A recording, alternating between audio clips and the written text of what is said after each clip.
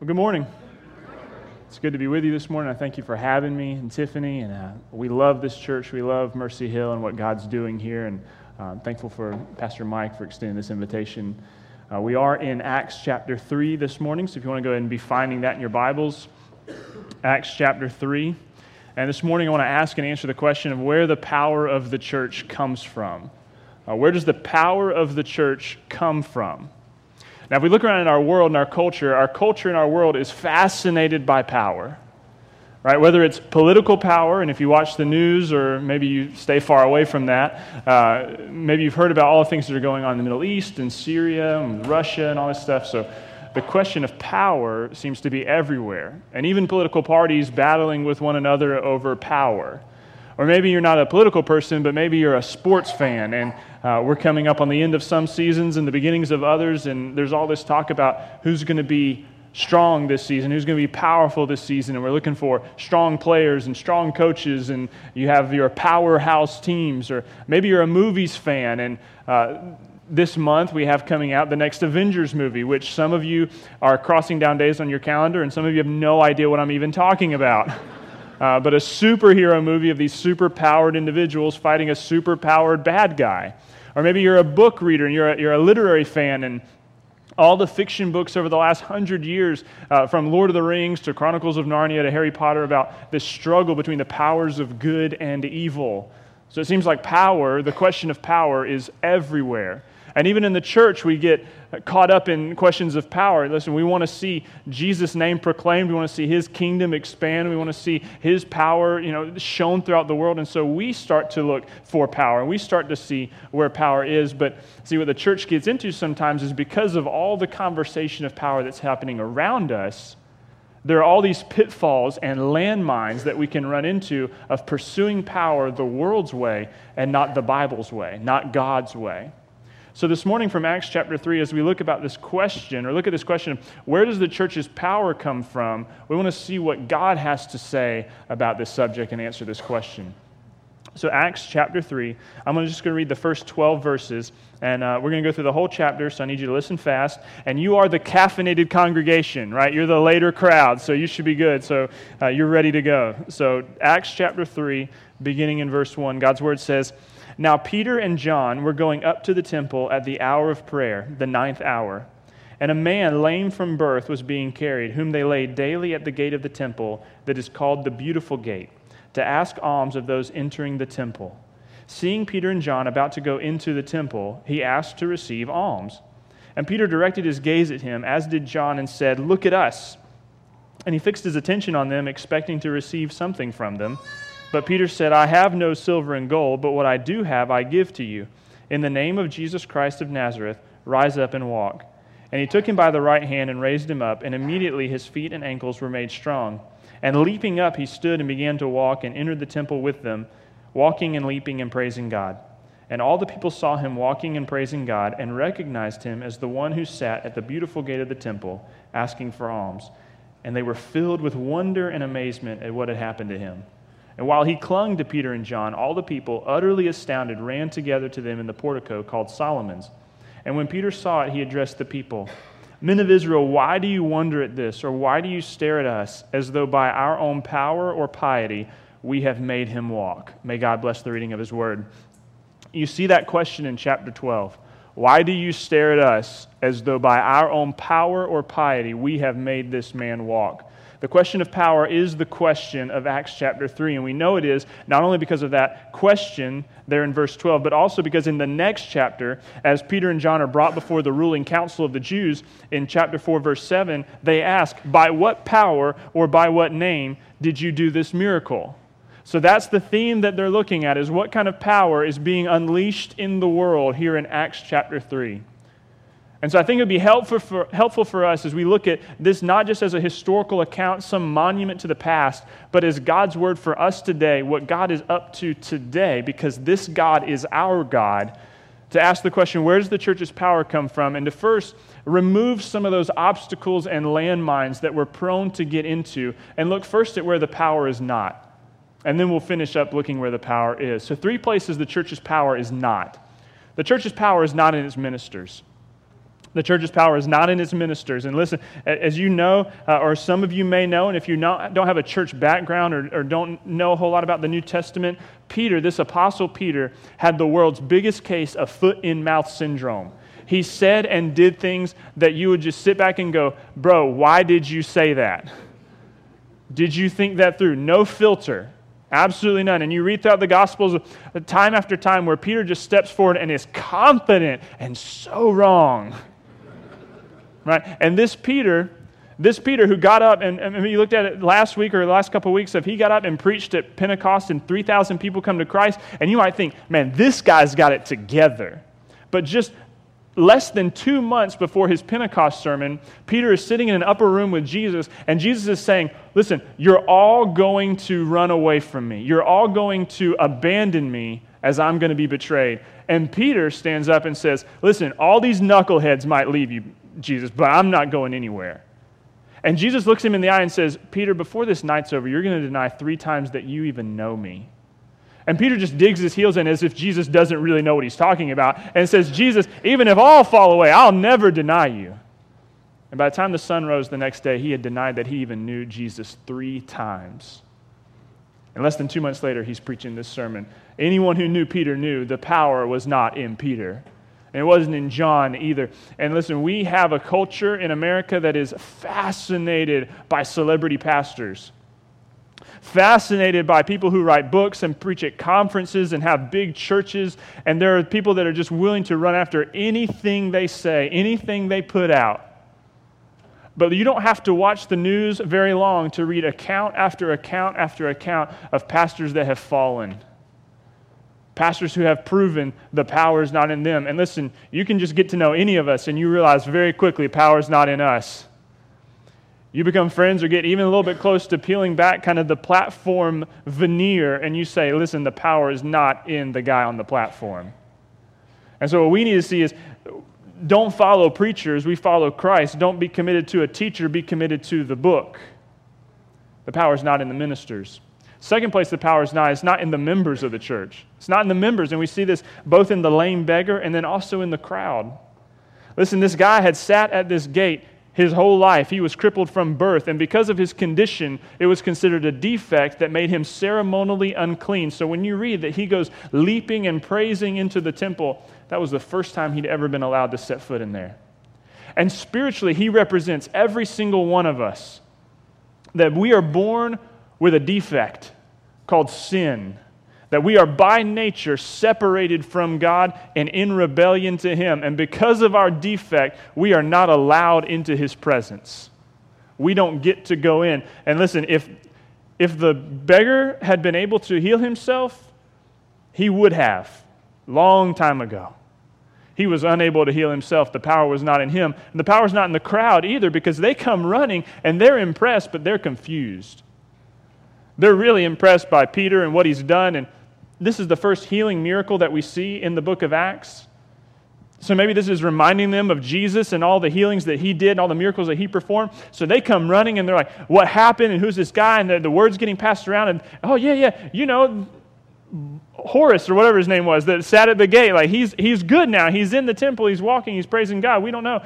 And Peter stands up and says, why are you guys staring at us? Why are you looking at us as if by our power we did this? See, the crowd was impressed, but they were confused. They were looking for power in the wrong way. That is, I think, why Peter preaches the sermon that he does to them, is he says, listen, you guys are impressed by this power to heal a lame man, but you killed the author of life. You're so hung up on these earthly representations of power, but you miss what true power really is. The power is not in them. And if we have churches that can run on manpower alone, those are not biblical New Testament churches. As instrumental and as vital as every volunteer and every servant that is here, as instrumental and as vital as you are, you're not where the power comes from. And if your church can run on manpower alone, you are not a New Testament biblical church. The power is not in the ministers, and it's not in the members. In the third place, the power is not. It's not in the methods. It's not in the methods. See, we might easily say, okay, we've gotten to know some pastors, we've watched the news, it's not in the ministers. And we've been in church long enough to get to know some of these people that are around us, and we know power's not in them, and it's certainly not in me. But I think that methods is one of those places where we really get lured away. That we live in a day and age where there are conferences after conferences of guys who will, for a price, tell you how to have unstoppable success in your ministry and your church.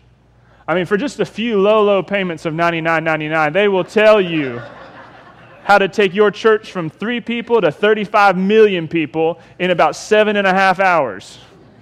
Right? They've got the surefire method, and every year the market is just flooded with book after book about here's this new paradigm, here's this new method, and if you follow these 7 steps or these 10 essential ingredients, you'll have ministry success. And people just eat that stuff up, and there's a new program that's out, and you got to do it. And if you want to reach people and see disciples made, then that's the program you've got to do. And people just go all in for this stuff. But what you find when you read the book of Acts is that it almost seems like these guys did not have a plan at all. Right? Like what you're just faced with over and over is, like if Peter lived today and preached Pentecost sermon, 3,000 people get saved, right? Like some book publisher is coming up to Peter and going, listen, for $50,000, for $75,000, if you will write, have Pentecost anywhere, anytime, like we will pay you. We'll get a conference going, right? But that's not what happens. Instead, we see a group of people that are just humble and dependent upon God, who stand there with arms open, hands up, saying, God, what do you have for us? They pray a whole lot. They listen to the Spirit a lot. They preach and teach Jesus every chance they get. But you don't read about their small group curriculum. You don't read about their children's outreach methodology. They didn't have one. And I'm not saying that programs are evil any more than I'm saying that pastors or church members are bad. I'm saying that's not where the power is. And it's very easy for us to marry our methods and think that this is the way we're going to reach people and there's no other way that we can reach people, as if God is limited to a program that started less than a century ago. What was he doing before that to grow his church? So it's good to have strategies, it's good to have methods, but don't marry them. The power's not there. And I would just suggest to you, I'm not advocating that you actually do this, but maybe just do the thought experiment of what would happen if you canceled every program for the next 6 months and spent all of that time praying for the outpouring of the Holy Spirit. Do you honestly think it would be a waste of time? Do we really think that that would be a poor use of our time, or that we would get any less accomplished if we just begged God to move? Not at all. So the power is not in the ministers, it's not in the members, and it's certainly not in the methods. So we looked at the places where the power is not, and those are the most maybe common landfalls and pitfalls or landmines that we need to look for. And now we're left with the question, well, where is the power? Where does the church get her power from? How is this little ragtag group of people going to impact the world and advance the kingdom of God? If it's not in the ministers, it's not in the members, it's not in the methods. The place where the church's power is in its master. The church's power is in its master. This is Peter's very quick answer, because if you look back at verses 5 and 6, when Peter says, I have no silver and gold, but what I do have I give to you. In the name of Jesus Christ of Nazareth, rise up and walk. See, what it meant to say something or do something in the name of somebody else was to do it under their authority. In Matthew 28, Jesus said, all authority in heaven and on earth has been given to me. That means that Jesus rules and is sovereign over everything. That means this universe is his. That means there is not a molecule or an atom anywhere in this universe in rebellion to the rule and reign of Christ. Which means that there's nothing in this universe that gets to deny or defy King Jesus. His authority, his power is over everything. He created it all. He upholds it all by the word of his power. Listen, everything in creation is sustained at this moment because Jesus wills it to be so. If Jesus, for 1 millisecond, took his hand off of creation, it would all fall apart. That's the kind of power we're dealing with. That's the kind of king we're coming to. And that's who Peter says, in his name, in his authority, rise up and walk. Get up. Let's go praise God. And then in verse 12, after he asked this question, verse 13, his next sentence is, the God of Abraham, the God of Isaac, and the God of Jacob, the God of our fathers, glorified his servant Jesus. He immediately begins preaching Jesus. In verse 14, he calls him the holy and righteous one. Holy meaning he is separate, he is set apart, he's not like us. He is totally distinct and totally unique. He is righteous, meaning that he never sins, he never does anything wrong, he never does anything bad. He is in fact the standard and the definition of what goodness is. Then in verse 15, he is called the author of life, meaning he is the creator and the sustainer of all life, both physical and temporal, and then eternal and spiritual. It all comes from him. And Peter says, this is the Messiah. It is by his power, in verses 19 and 20, that sins are blotted out and times of refreshing come. But he says, you missed this power. Remember, they're the ones who are impressed but confused. Right? One thing to notice about this crowd is they're going up at the hour of prayer. It's 3 o'clock in the afternoon, and they're going up to the temple to pray. These are the religious people. Right? These are the people who keep their noses clean. These are the good, moral friends and neighbors that we would all be happy to live in the neighborhood with. And Peter looks him square in the eye and says, you killed the author of life. He's not out on the outskirts of town in a bar somewhere with a bunch of people who've messed everything up. He's saying, you good people messed up royally. And you were looking for a Messiah who was going to come in and overthrow Rome. And Jesus came in and he overthrew death. That you missed this one. And in verse 18 he says, but what God foretold by the mouths of all the prophets that his Christ would suffer, he thus fulfilled. They weren't looking for a suffering Christ. That's not the kind of power they were looking for. Because remember where we started in looking at how all the culture thinks about power, whether it's politics or movies or books or anything. Our world is fascinated by violent power to the point where we think that's what power means. We think that power is nuclear warheads and tanks. We think it's large armies. And Jesus comes in and he exemplifies and he exudes a different kind of power. It is a power that comes from love. A power that heals and does not destroy. A power that mends and does not break. Many of us know that it is much easier to break something than it is to fix it. Right? When I was 6 years old, I broke my arm for the second time. My left arm for the second time, 6 years old. I was a genius. Man, I was a brilliant kid. And so when I was 6, I broke my arm swinging on a clothesline pole because I grew up in Ocean Way. And so I'm swinging on a clothesline pole, and it took no time at all to go from swinging to falling to broken arm. Took no time at all. But it took 6 weeks with a cast for that thing to be healed.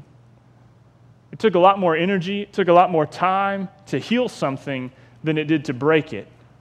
And if you've ever been through anything like that, you understand what that is like. But all of us, I think, understand what that's like in our relationships. That many of us have been in circumstances where one word, one sentence, one little passing comment is enough to destroy a relationship that took years to build and takes years to heal. That it doesn't take much at all. And so the power that Jesus uses, the power that Jesus flows out of him, is a different kind of power than the world is fascinated by. It is a loving power. It is a healing power. It is a reconciling power. It was an incredible miracle to heal a lame man, born crippled from birth. It is nothing compared to the miracle of raising a dead sinner to life. So it didn't cost Jesus anything to give that lame man the ability to walk. It cost Jesus his blood to raise a dead sinner to life.